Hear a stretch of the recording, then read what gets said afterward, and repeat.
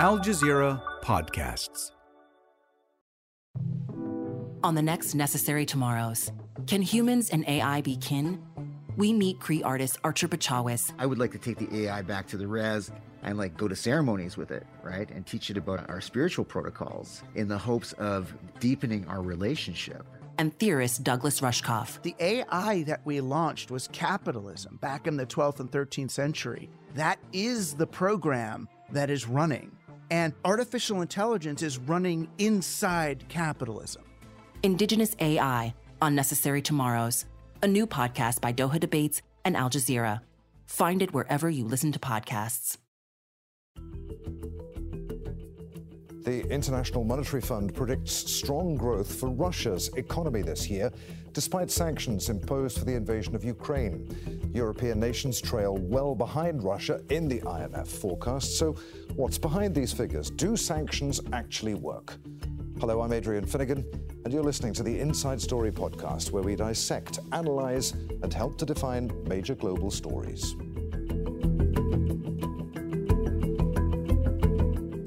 All right, let's bring in our guests for today's discussion. From Astana in Kazakhstan, we're joined by Chris Weaver, who is the Chief Executive of Macro Advisory. That's a strategic business consultancy focused on Russia and Eurasia. From the Norwegian capital, Oslo, we're joined by Arlen Bjortvedt, who's a sanctions expert who founded the country risk analysis company CoRisk. He also helped to write a recent report that investigated how Russian sanctions are being ignored. And from Washington, D.C., Anatol Lieven is the director of the Eurasia program at the Quincy Institute for Responsible Statecraft. And gentlemen, welcome to you all. Let's start with you then, Chris. What do you make of these optimistic growth forecast figures for Russia? Well, they look optimistic, but in actual fact, what really those numbers show is that the economy is stabilized. It is largely been driven, but with a combination of military-industrial complex spending, which is having, of course, a big impact on the economy, and also the fact that incomes have been rising so strongly last year, and again are expected to this year, almost a double-digit real income growth, which is driving consumption. So it's those two factors that are supporting this, optimistic forecast. We expect between 2 to 2.5% growth, so not too dissimilar to the IMF.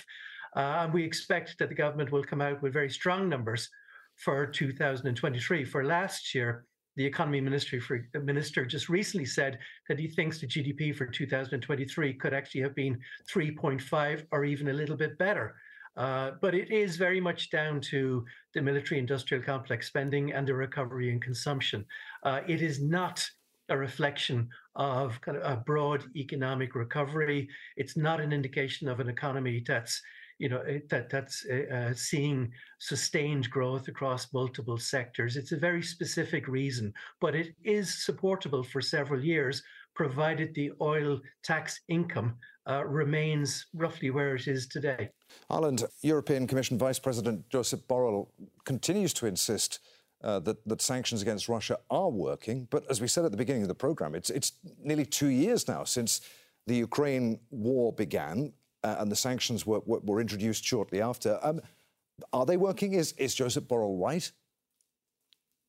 Well, Adrian, they are working. As we all know from historical legacy, sanctions do not work like overnight. They take some time to start making their way. But what we see is that financial sanctions of Russia are really working. Russia has big problems getting hold of hard currency. They have trading problems. They have inflation in imports. And actually, what we've seen in our research is that, and this has not been very much noticed, but actually Russia's imports of the so-called critical list goods, or the 51 most war critical goods, has declined by 60% since December 2022. So December 22 was kind of the peak of Russia's imports. Both total imports and war critical imports have been more or less decimated since December 1 year ago. What we see in the long term, I think all economists agree that the long-term picture for for Russia is not rosy. They have basically a long-term 0% growth. GDP is still lower than it was 10 years ago. There is a kind of decline in population, a decline in skills with migration and everything. But actually, even in the short term, we are seeing now what the IMF is actually kind of documenting is not economic growth, is spending growth.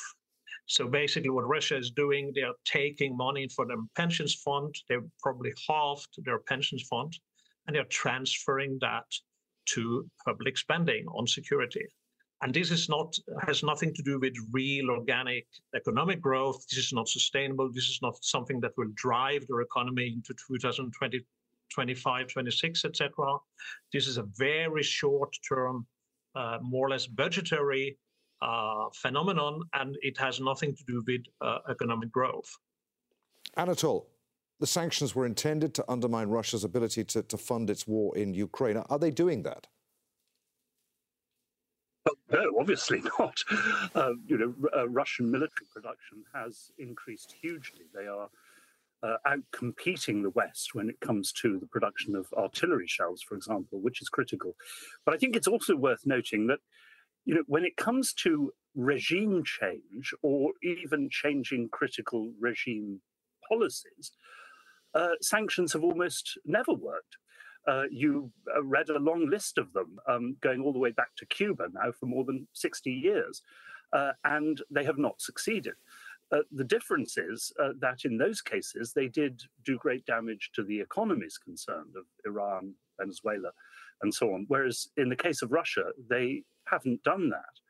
And I think there are other things to be noted here. The first is, of course, that the economy over the past generation, the world economy, has become very different. China is now an economic superpower.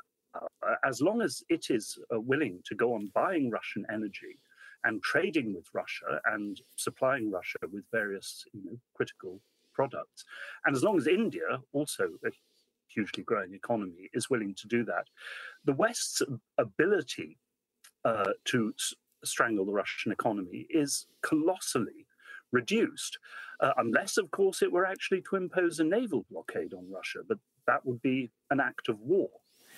The other thing I think to note is that what's happening in Russia has been called military Keynesianism.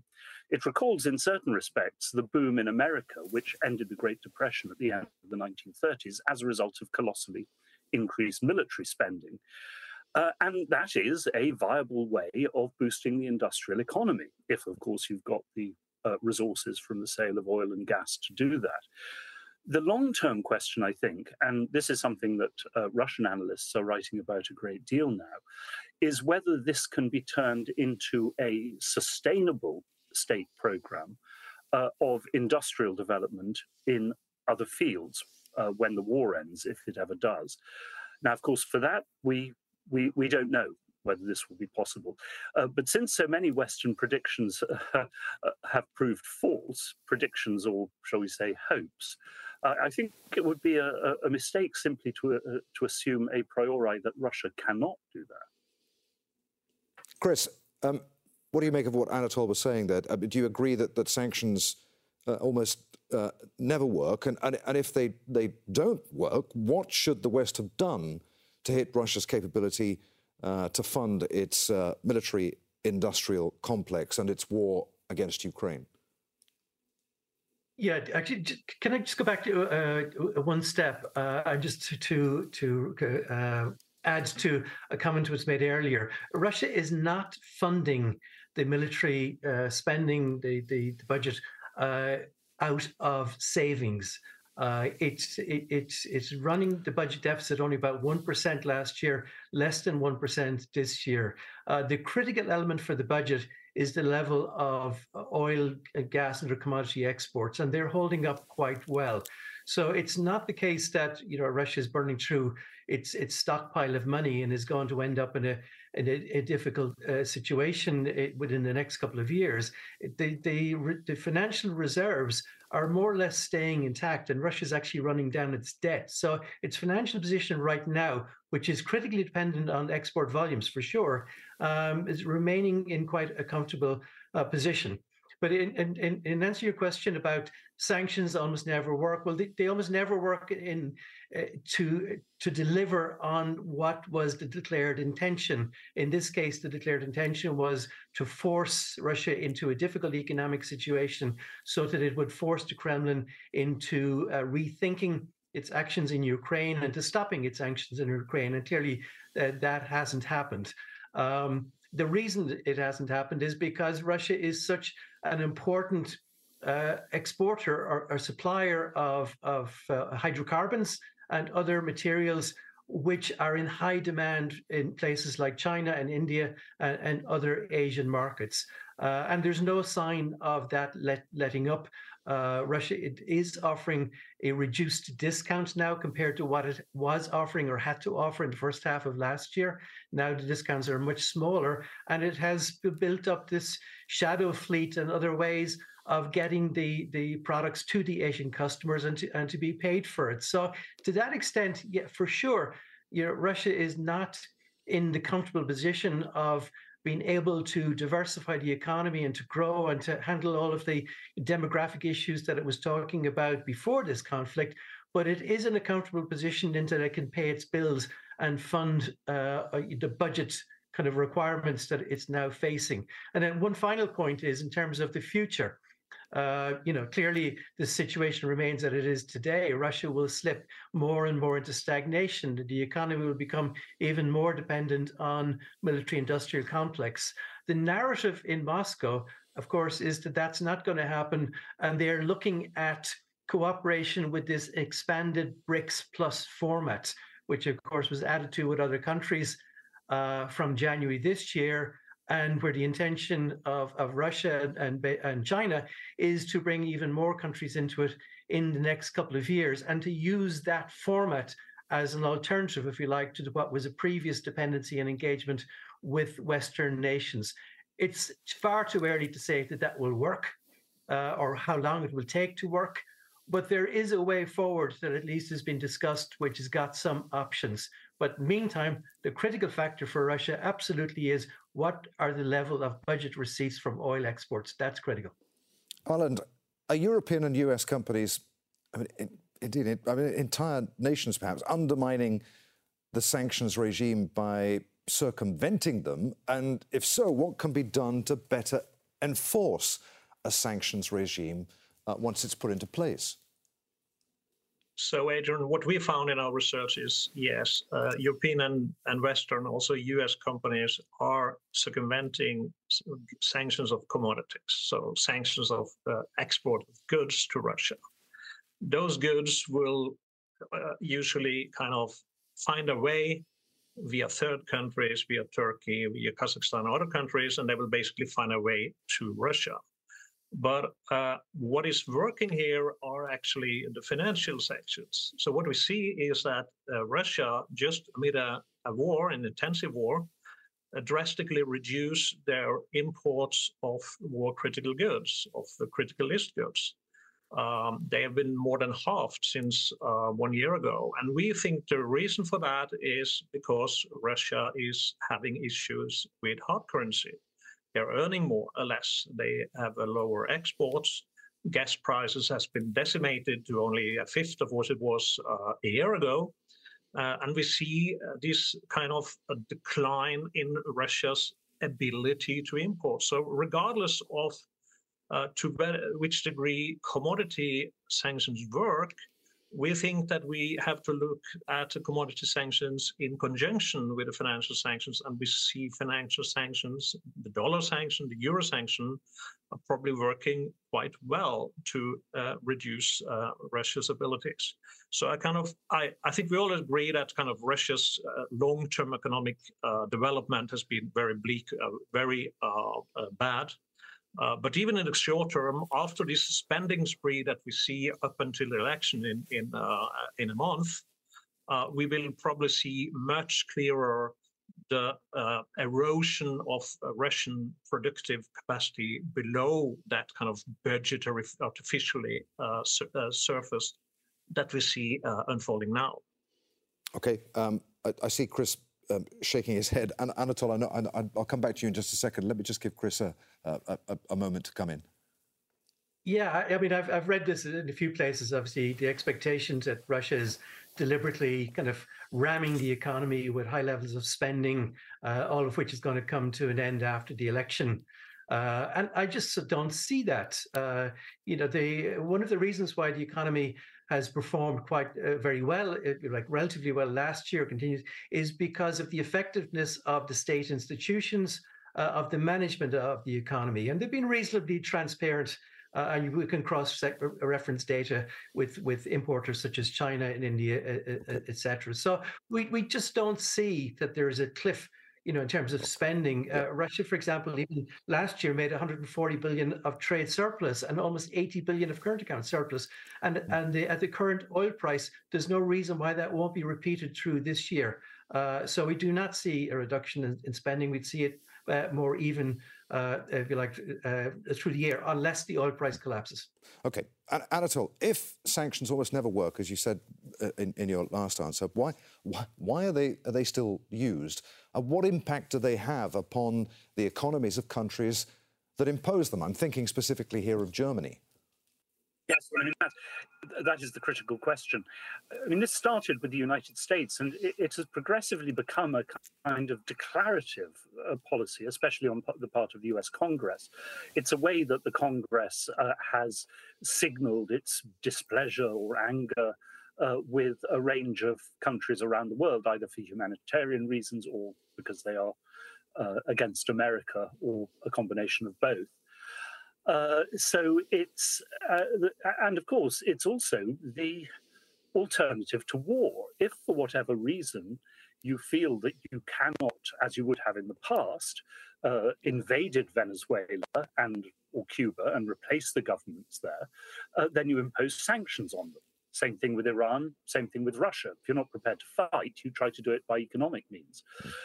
Now, if this, as I've said, was the equivalent of the British blockade of Germany in the First or Second World Wars, which cut off all German maritime trade, then it would work. But of course, we're not prepared to go there. Not just because it would be an act of war against Russia, and not just because it would infuriate the Chinese, but it would also infuriate critical Western partners like India, who are so dependent on Western oil. So this is a policy which has become reflexive, automatic. I mean, the Congress often appears to be on autopilot over this.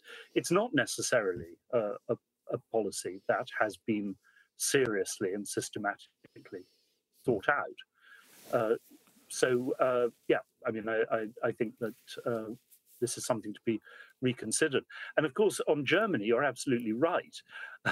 It's like the old story. You don't have to run faster than the lion. You just have to run faster than me. And Russia is doing so much better than Germany. And it is a serious question now, with so much worried talk in Germany of deindustrialization, the collapse of the German industrial economy, whether in fact politically Germany can sustain its existing course, including that of sanctions against Russia. A few minutes left. I want to get a couple more questions in. Chris, to you first. To what extent is it the ordinary people of Russia who are bearing the brunt of the West's sanctions against the country? And as far as their political support for President Putin, has it strengthened him? Well, look, there's no obvious impact on people right now. I mean, I'm in and out of Russia a lot. I see the stores are full. The mechanisms for people to buy goods online from, say, fashion outlets that have left Russia are all fully available.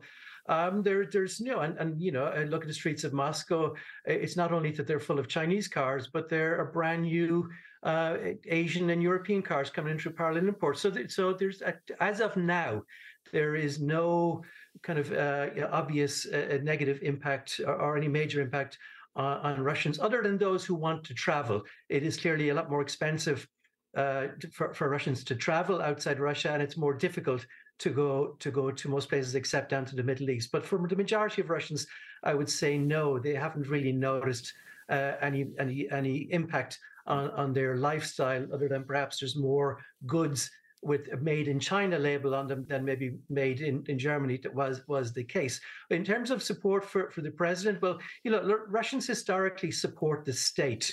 especially when there's time of trouble, as they say. And, the narrative in Russian media is that Russia is under attack by NATO, by the West, and that Ukraine is simply being used as the pawn in the middle, and that Russia is fighting against NATO. So people support the state and are quite nationalistic in that sense.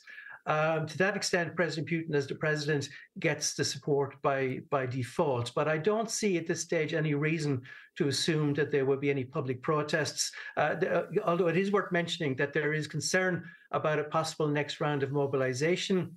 We are beginning to see some pushback against that, so the Kremlin will need to be careful not to make a misstep on mobilization as it did in September of 2022. But apart from that, I would have to say the situation in Russia today is actually quite stable. Alan, we've talked a lot on the programme about commodity and financial sanctions designed to bring about political change. Is there any evidence to suggest that sanctions also work as a tool for bringing about a positive change as far as human rights are concerned? Well, it did certainly in South Africa. If we go a few decades back, sanctions can work very much. We saw, for example, Iraq. They probably had too much effect and were kind of tuned down.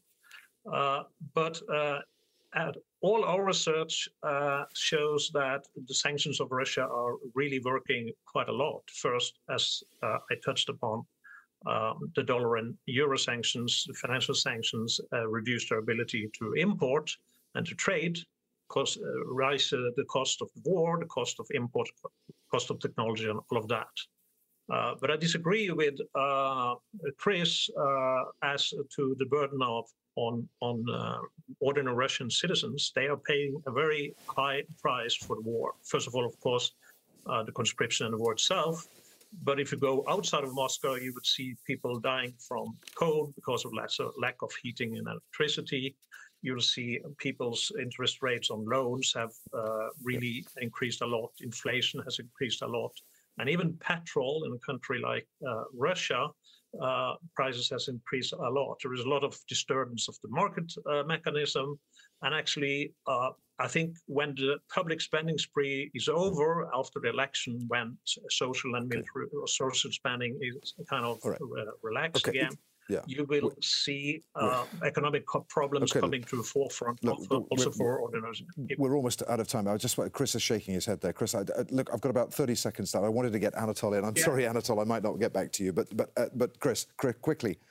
Look, three quick points. First of all, we do not see spending deteriorating after the election. We do not see any basis for that whatsoever. Secondly, 85% of Russia's trade is now conducted in currencies of BRICS countries, which includes now the UAE dirham, as well as the Chinese yuan. Okay. So yes, it has moved substantially away from the dollar and euro. And the third thing is, I was actually out in the regions last week. I do not see people dying from anything. It's normal. Quickly, because the news doesn't wait for anyone, and that's coming up next. Anatol, just briefly. Yes, I mean, actually, there's been a great redistribution of money to the Russian provinces. They're doing much better, the industrial zones. No, I mean, the war will continue and spending on the industrial economy will continue after the elections. This is not a political boost for the economy. Okay. It is a war boost.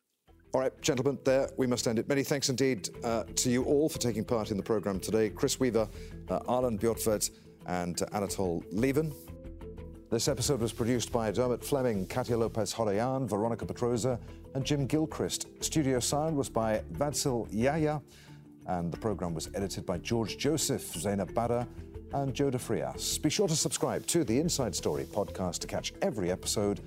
And thanks for listening. Tune in again on Thursday for our next edition.